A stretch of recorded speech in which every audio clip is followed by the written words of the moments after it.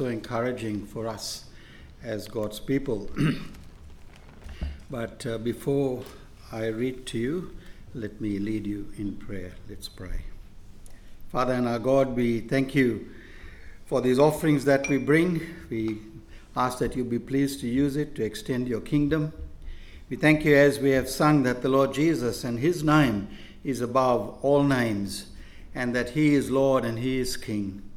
And as we come to consider this chapter this morning, we pray that the truths about the Lord Jesus and his ruling and his reigning might be brought home to our hearts and our minds, that we might indeed see him in the text, and in so doing that it might bring forth praise from our lives. So bless us, we pray, speak into our lives, and indeed achieve your purpose in and through it. We pray in Jesus' name. Amen. One of the problems with not preaching every week is that we might tend to lose track of where we are. So if I can just take 2 minutes to summarize what we've been looking at. We've been informed about the churches in the early chapters of Revelation and the pressure that the churches were under to compromise. Chapter 5 onwards took us into the heavenly throne room, and there we see God on his throne and those gathered there whom the Lord Jesus, the Lamb, had purchased by the shedding of his blood. The seals were then opened, and the 7 trumpets sounded, and there's an unleashing of evil powers from the pit of hell, as it were. And we realized and we read in the text that God had sealed his people, and that's how you and I will survive in all that's taking place in our world today, because God has set his seal upon us. But here now from chapter 12 onwards, we are taken behind the scenes, as it were, and we realize that all the evils and the troubles in our world, and more particularly in the church, is responsible, that there's someone responsible for it. And we'll look at what the text has to say about the church's true enemy. Your enemy and my true enemy isn't impersonal, random things that happen from day to day. Rather, it's very personal, because Satan, the evil one, is behind it all. So let's read from the text, and then we'll come and look at it. Please keep your Bibles open, or your phone or your tablets, as we go through the text and follow what this chapter has to say to us. This is God's word. And a great sign appeared in heaven, a woman clothed with the sun, with the moon under her feet, and on her head a crown of 12 stars. She was pregnant and was crying out in birth pains and the agony of giving birth. And another sign appeared in heaven. Behold, a great red dragon with 7 heads and 10 horns, and on his head were 7 diadems. His tail swept down a third of the stars of heaven and cast them to the earth.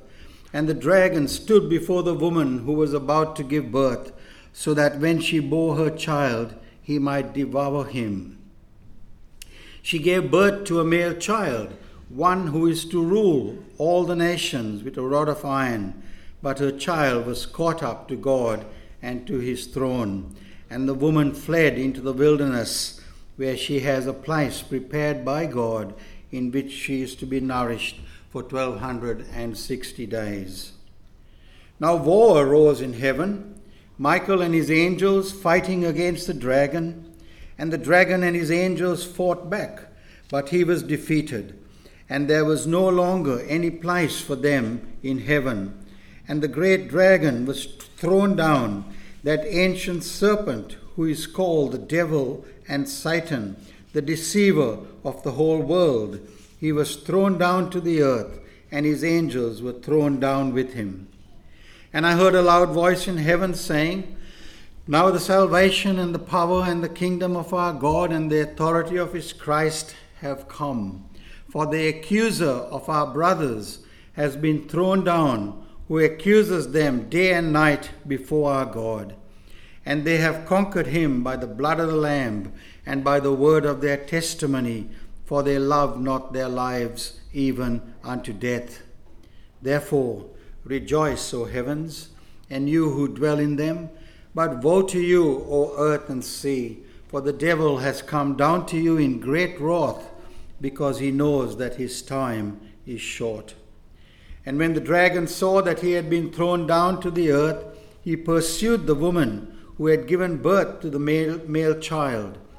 But the woman was given the 2 wings of the great eagle, so that she might fly from the serpent into the wilderness, to the place where she is to be nourished for a time and times and half a time. The serpent poured water like a river out of his mouth after the woman, to sweep her away with a flood. But the earth came to the help of the woman, and the earth opened its mouth and swallowed the river that the dragon had poured from his mouth. Then the dragon became furious with the woman and went off to make war on the rest of her offspring, on those who keep the commandments of God and hold to the testimony of Jesus. And he stood on the sand of the sea. Amen. We sing the song Before the Throne of God above from time to time, and one of the verses in that song goes like this. It says, "When Satan tempts me to despair and tells me of the guilt within, upward I look and I see him there, the Lord Jesus, who made an end to all my sin." Those are words which every Christian should take to heart in our battle to live the Christian life. That's one of the truths that come to us from the text this morning. It tells us that we have a great accuser before God, an accuser who accuses us day and night, unrelenting, and brings charges against us, reminding us of our past sin and so on. Why is the world as it is? Here in chapter 12, it answers that question by revealing that behind it all, in fact, behind all that has been revealed so far in the previous chapters, and behind all that we perceive with our natural senses, rages an ancient spiritual battle that is invisible to your eyes and to mine. Well, let's look at the chapter. Can you bring up the slide, please, Jack? Firstly, there's an introduction to the text. Secondly, we want to look at identity, then interaction, and the important lessons from the text. Firstly, the introduction to the text, very briefly. So far in chapters 1 to 11, we've been dealing with the life of the church under a sovereign God and a triumphant Lamb, who alone is worthy to open the scroll and the 7 seals. The chapters have highlighted the opposition, the sufferings, and in some situations, the unfaithfulness of the church. We saw that as we looked at the 7 churches of Revelation. But prominent in the book is the persecution of God's people. And this chapter reveals who it is who's behind it all. Satan hates God's people, and he uses people who also hate Jesus and the gospel in order to achieve his ends. But what's more telling is that in the process, he destroys the people he uses to do his work. People believe the lies that he gives them as they seek to destroy God's people, the church of the Lord Jesus. But in the process, we recognize that they destroy themselves for all eternity. And so here we are taken behind the scenes and given some insight into why it is the church has struggles here in this life, why it is that the Christian has struggles with sin and conflict in his or her life, why it is that gospel ministry is so difficult as it brings struggles and conflict, not just from outside the church, but also within the church. Here in the text, we understand something about our life on earth and all the troubles and difficulties we go through. What the text highlights is that behind our struggles, behind our disappointments, behind our sinful failures lies the accuser. But more than that, because John also tells us something about the forces that are at work in our world, tearing it apart, and why it is that so much sin and unrighteousness is present in our world. So look secondly at the identity of the woman, the child, and the dragon. Someone said to me, "Oh, look, you got the woman in your text. It's Mother's Day. You could use it as a Mother's Day sermon." But that's far from what the text is saying. John says, a great sign appeared in heaven, a woman clothed with the sun, with the moon under her feet, and a crown of 12 stars on her head. She was pregnant and cried out in pain as she was about to give birth. John sees a sign in heaven, he says. And most see this heaven as referring to not so much as a place, but what we might call the spiritual dimension of our lives. And I say that because literally it cannot be heaven, because the dragon confronts the woman there, and it's a place of war, as we understood from the text. But John tells us something about this woman, and in what he has to say, we realize that he uses symbolism, as he does throughout the book. He presents her as beautiful, clothed with the sun and the moon under her feet, and a crown of 12 stars on her head, and she is pregnant. The language, as I said, is symbolic, reminding us also of Joseph's dream. If you remember back in Genesis 37, where Joseph sees the sun and the moon and the stars bowing down before him. But here in the text, John isn't speaking, nor does he have in mind a particular woman, because he speaks of her in terms of a sign. The Catholic Church, of course, sees this woman as referring to Mary, but as John says, it's a sign indicating that it points to a reality. You might, if you know John's Gospel, John uses the word sign to speak of the miracles of Jesus. Why? Because it points to the reality. His miracles points to the reality of who Jesus is.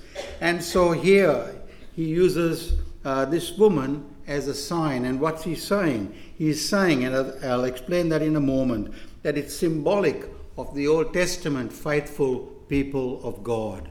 I say that because the 12 stars identify it as being the 12 sons of Jacob, of Israel, God's covenant people. And yet this isn't to be understood as national Israel, but rather spiritual Israel, or believing Israel. But it's not confined to believing Israel only, because the woman ultimately represents all the people of God. Look at verse 17. When the dragon or Satan cannot destroy her child, he wages war against the rest of her seed or children. In other words, both believing Jew and Gentile, the rest of her seed. And so she represents the church of God here in the text, the Lord's people from both the Old Testament and the New Testament. Old Israel, spiritual Israel, and the new Israel as well, the church of the Lord Jesus Christ. So that's who the woman represents. What of the child that's spoken of here? We read in verse 5, she gave birth to a son, a male child who was to rule all the nations with an iron scepter. Now, no doubt that is referring to the Lord Jesus. And we could refer to it as the text does. She gave birth to a son. It's some overtones of the Christmas story, isn't it? But it's the Christmas story with a twist. It's not the cute, cuddly baby Jesus that's spoken of here, as we tend to do during Christmas time. This baby is the King of Kings. He is the Lord of Lords. Why do I say that? Because he rules the nation with an iron scepter. Verse 5. This is a quote from Psalm 2, which is a messianic psalm that points to Jesus, speaking of Israel's Messiah. Secondly, if you look at chapter 19 and verse 15, it confirms that this child is the Lord Jesus, because there the rider on a white horse, whose name is Faithful and True, and the Word of God, he rules the nation also with an iron scepter, as does the child spoken of here in the text, who will bring judgment when he returns. And here's the reason, isn't it, why the dragon, spoken of in verse 3, wages war, not only against the woman, but against the child as well. He wants to destroy the child. He is an adversary of the child and the woman, or the church. And I'll come back to that in a moment. Now there's three of them mentioned, and thirdly, of course, it's the dragon. And he, of course, is Satan, the devil. Again, he's spoken of in symbolic terms and is referred to by many names. I don't know if you picked that up when I was reading the text. The 7 heads speak of the cunning wisdom that belongs to him. The 10 horns symbolize his great power. The 7 crowns or diadems, his authority to influence others. It speaks of his world domain and his influence. In verses 7 to 9, there are many names that are used for him, again to highlight the character of the dragon. He is an ancient serpent.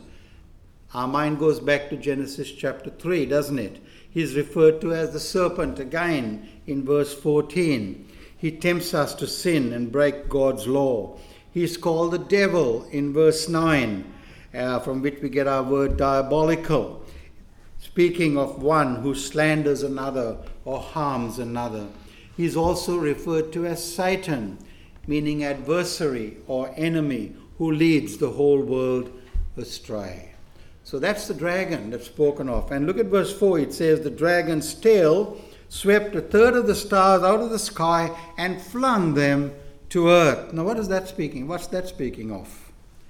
The stars are angels who together with Satan were thrown out of heaven before man was created. Why? Because they rebelled against God. And that's why they are referred to, as we do, as fallen angels, who now are a demonic army. So that's the woman, the child, and the dragon. Now let's go to the text and look at the interaction between them in verses 7 to 17. The focus of the chapter is primarily on this interaction between the woman and the child. And seeing that the woman represents the Lord's own people from the Old and New Testaments, it highlights for us the constant attacks, doesn't it? The constant opposition the people of God are faced with throughout history. So, for example, all the frustrations, all the wars and the attacks that Israel went through, such as their bondage in Egypt, and being overthrown by the Assyrians and the Babylonians and so on, were ultimately the work of the dragon. Now I recognize that Scripture tells us that it is God who sent them into exile. It is God who punished them by sending them into exile and so on. But you see, their disobedience and their rebellion was Satan working through them. He was working behind the scenes, warring against the people of God, seeking to devour them, as verse 4 tells us. And here's one reason he is described as the red dragon. It's because red depicts war. Take your mind back to chapter 6. You may recall the 7 horsemen of the apocalypse, that the red rider was the one who brought war upon the earth. And so the text says the dragon stands before the woman in order to devour the child as soon as he was born. It's very striking imagery, isn't it? The woman faces this attack when she is at her most vulnerable moment, and both she and the child are pictured as being here in great danger. The NIV says in verse 4, so that it might devour her child the moment he was born. Now, if you take your mind back again to the Christmas narrative, you probably recognize that it could be referring in part to something we are told about the Christmas narrative, where Satan, through Herod, seeks to destroy the baby. And there again, Satan works through Herod, seeking to get rid of the child. However, she gives birth to the child, and this child is to rule the nations with an iron scepter. And we are told he is snatched up to God and to his throne. Verse 5. Jesus was born. He was caught up to God, his ascension, and he shares in the rule and authority of God on his throne. And we've seen that in the previous chapters. Jesus, who reigns as king and who will return as the judge of all the earth. He will rule with an iron scepter. And so it's saying, isn't it, that Satan or the dragon cannot frustrate the purposes of God in the birth, life, death, resurrection and ascension of the Lord Jesus. He could not destroy the promised seed of the woman, Genesis 3:15, who triumphed over him and won the victory for his people. And seeing that the dragon could not destroy the child, what does he do? He turns to the woman in his fury.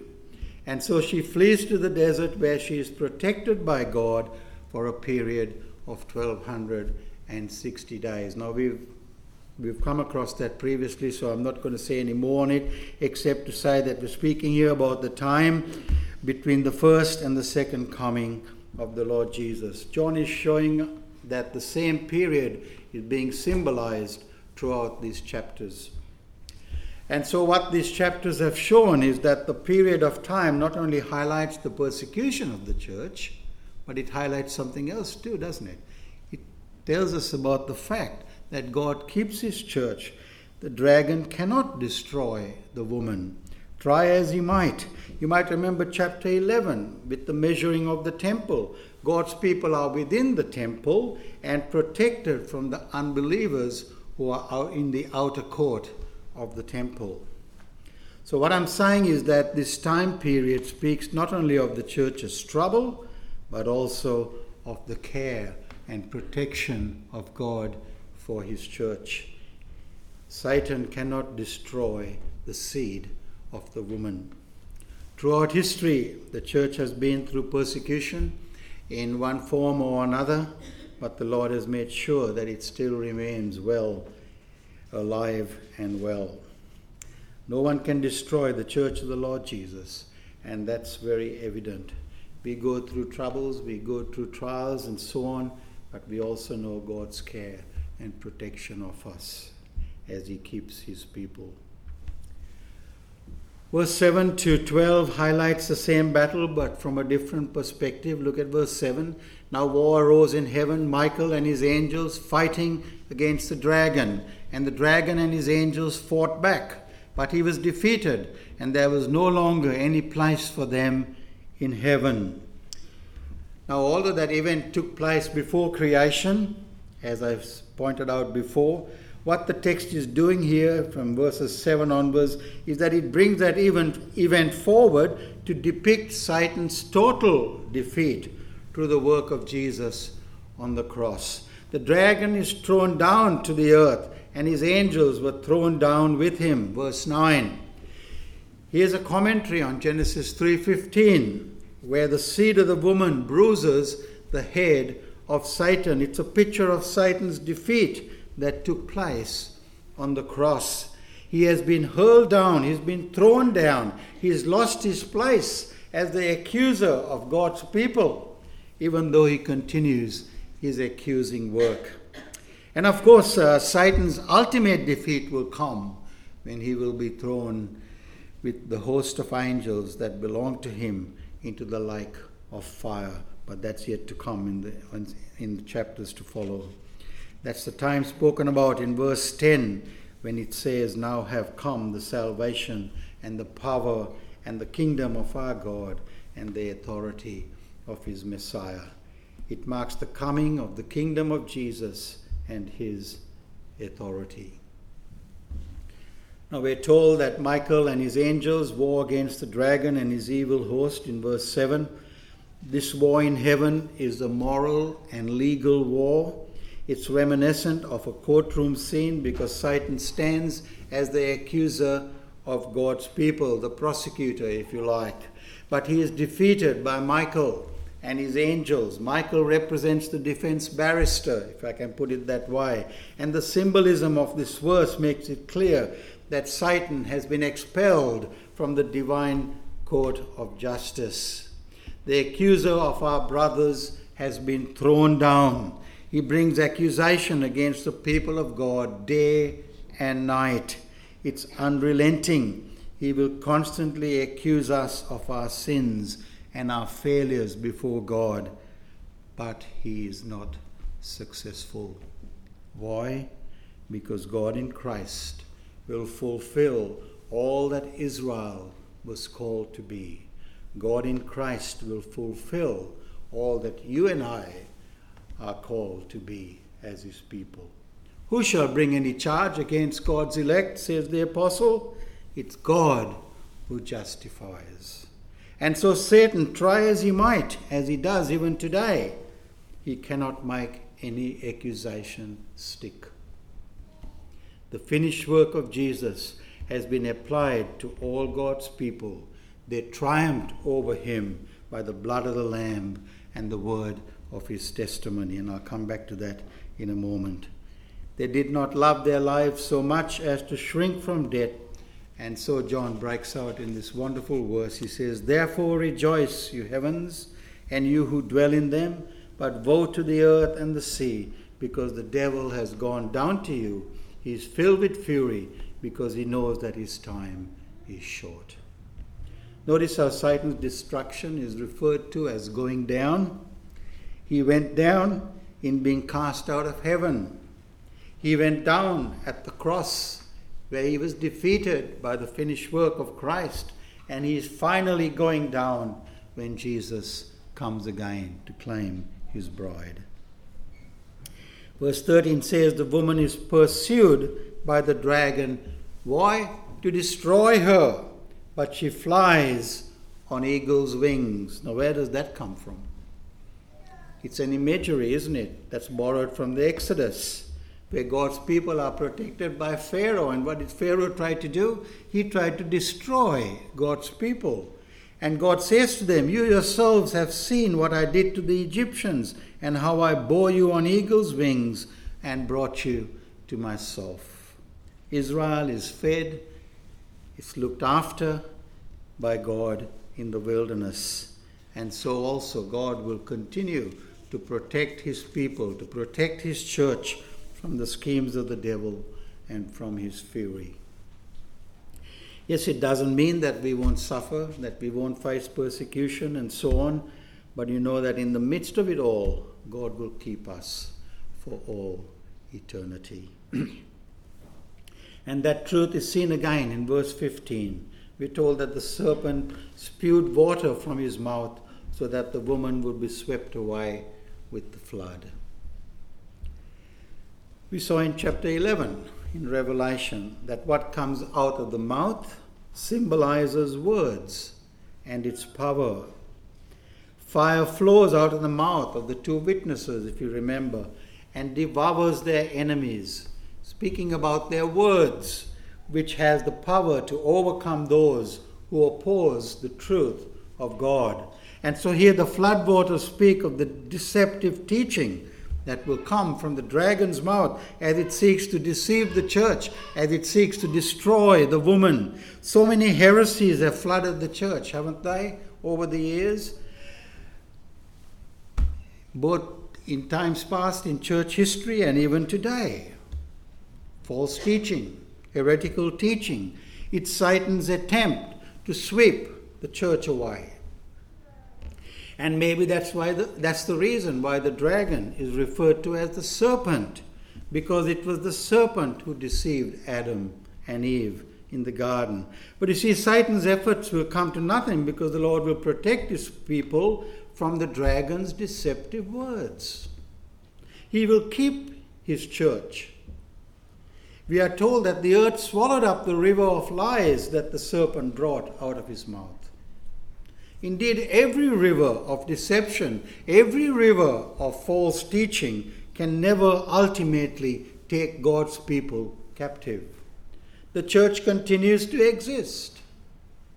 When the enemy comes in like a flood, the Spirit of the Lord will lift up a standard against him, says the prophet Isaiah. The Lord will keep his own and he will protect his own, not primarily from physical violence, because we know many have suffered persecution throughout the years, but definitely from spiritual destruction. No one can ultimately destroy God's people, not by persecution, not by heresies or any other means, because we have been bought with a price and we belong to him, as we sang in that song a few moments ago. The chapter ends by telling us that the devil turns his attention to those who obey and keep God's commands. Speaking of the wider church, the New Testament church, he will attack them through the beast, who is going to be introduced to us in the next chapter, who is about to rise from the sea. When his deceit fails, he will seek to persecute the people of God who hold to the testimony of Jesus in their lives. And we'll come to that in the next chapter. Well, what does all this say to us today? I just want to highlight a couple of truths. And that is, firstly, I see in this passage that the gospel and our witness to it may at times prove to be very costly. The text highlights that. Look at verse 11. It says that in overcoming the evil one through the finished work of Jesus, that it could also bring with it a cost. Why? For they loved not their lives even unto death. Revelation constantly brings before us the fact that our witness for Jesus will be costly.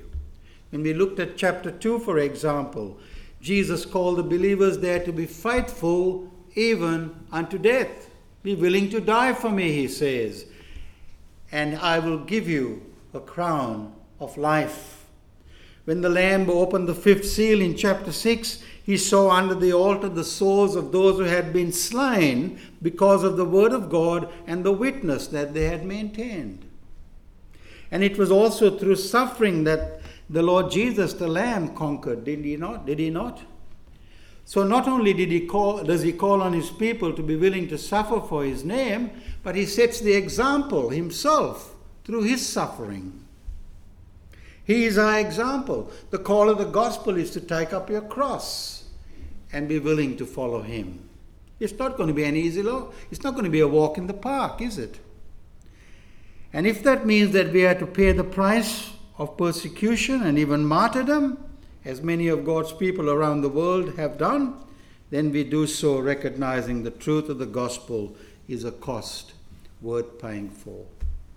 At our Connect group on Friday, we finished with the question, an interesting question, and the question was this: what would you be prepared to die for? What would you be prepared to die for? It's an interesting question, isn't it? Ask yourself that question. Because you see, witnessing for Jesus brings a cost with it. All too often we want to be involved in witnessing, we want to be involved in sharing the gospel and so on, but do we recognize that it can and it will bring a cost with it?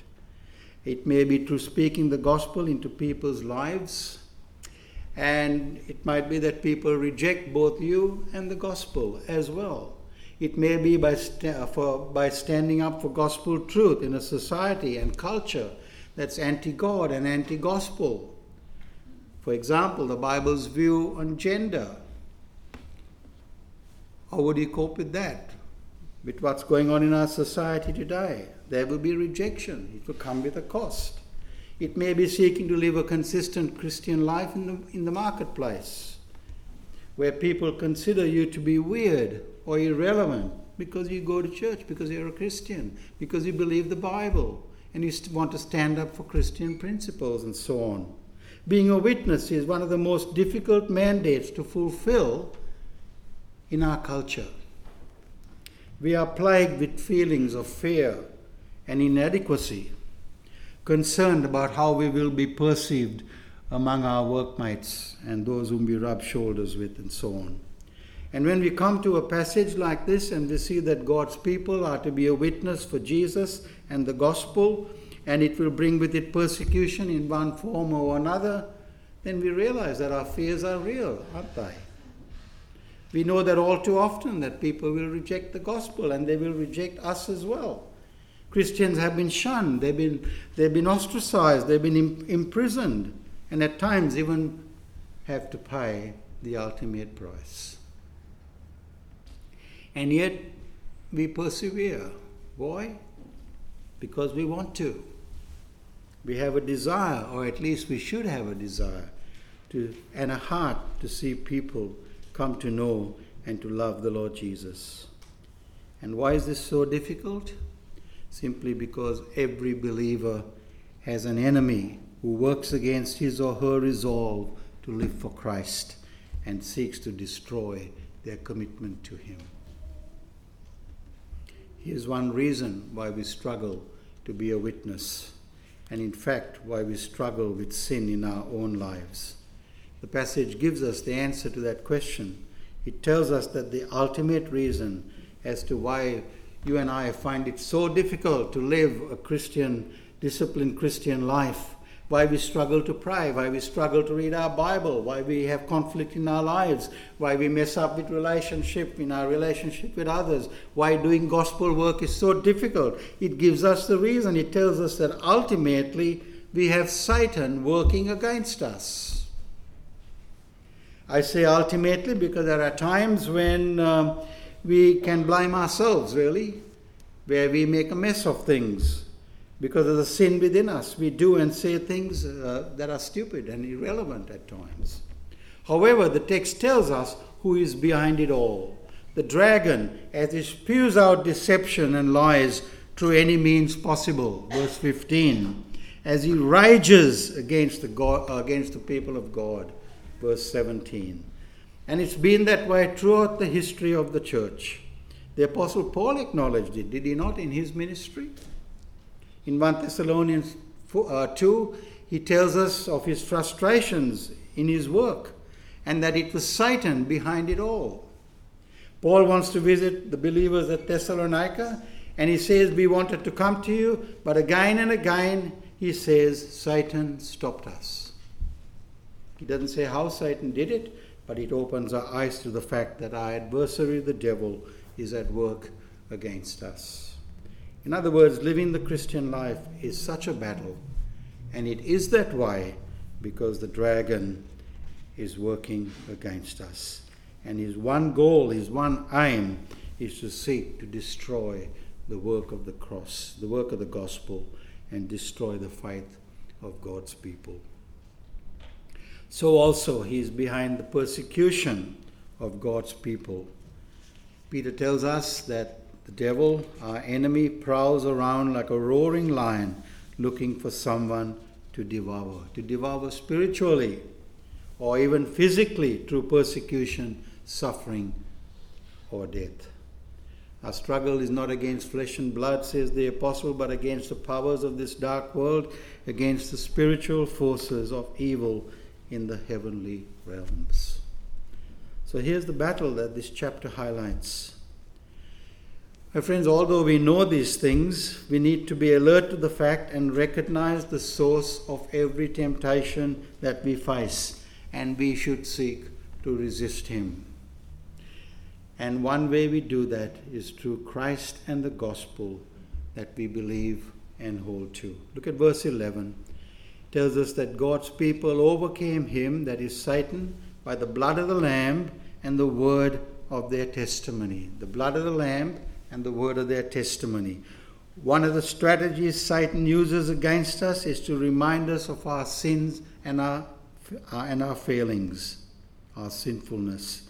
He wants to bring our past sins to mind and drag us down in our Christian walk and cause us to live defeated lives and lose the enthusiasm and the resolve we have to live for Jesus.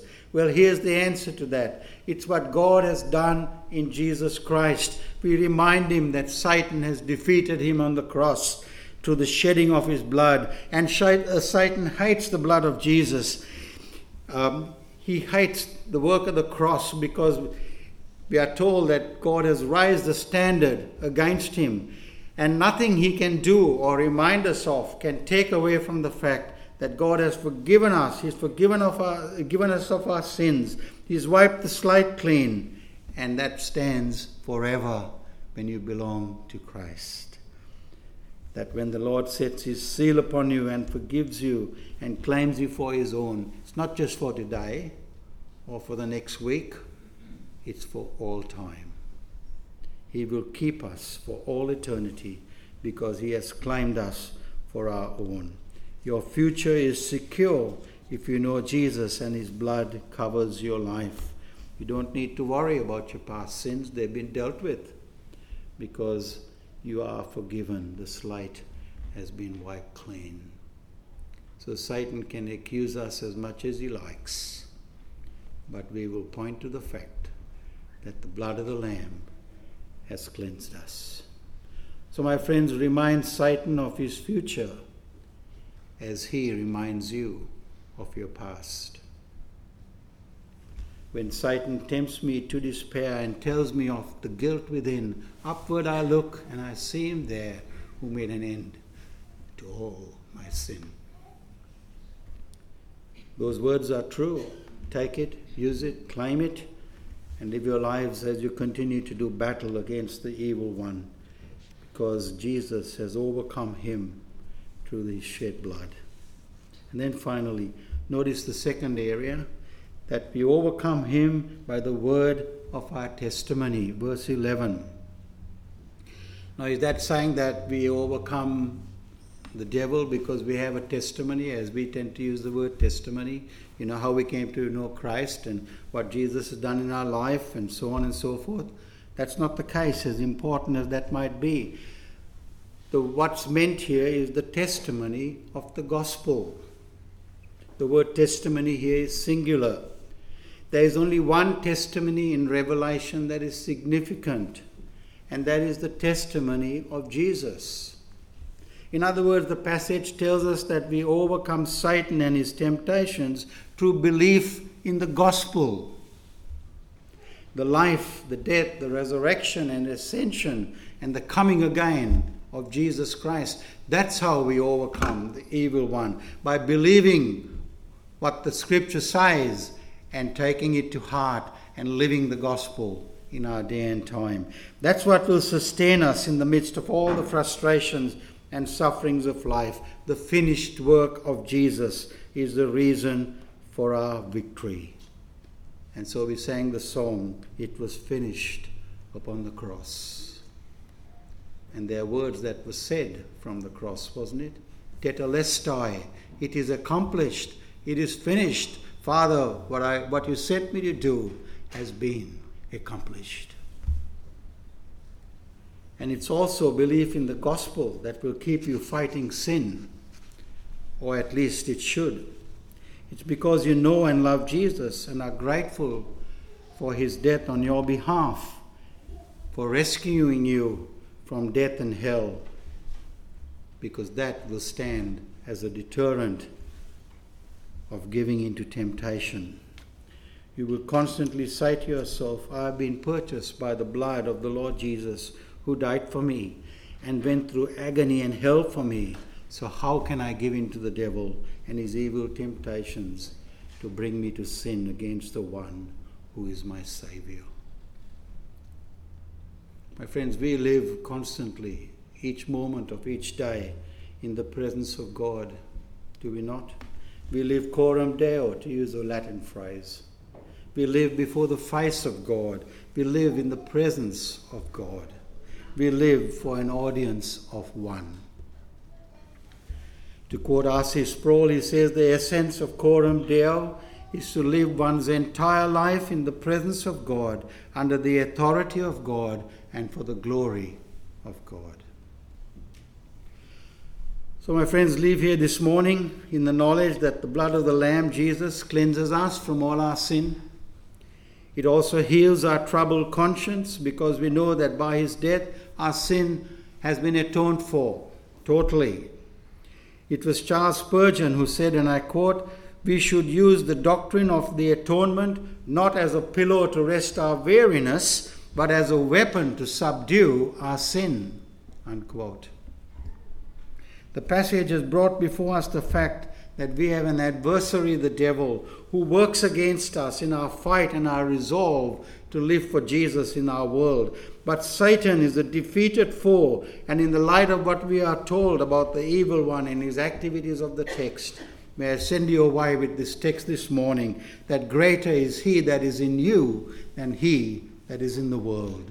Greater is the Lord Jesus in you than Satan who is in the world. Let's pray. Our Father, we thank you for these wonderful truths.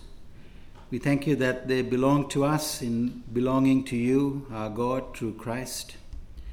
And we pray that these truths might sustain us in our walk with Jesus, that as we seek to live for him in our day and time, that we might indeed be encouraged, that we might be strengthened, that we might have the power to live for him in our difficult time. We pray in his wonderful name. Amen.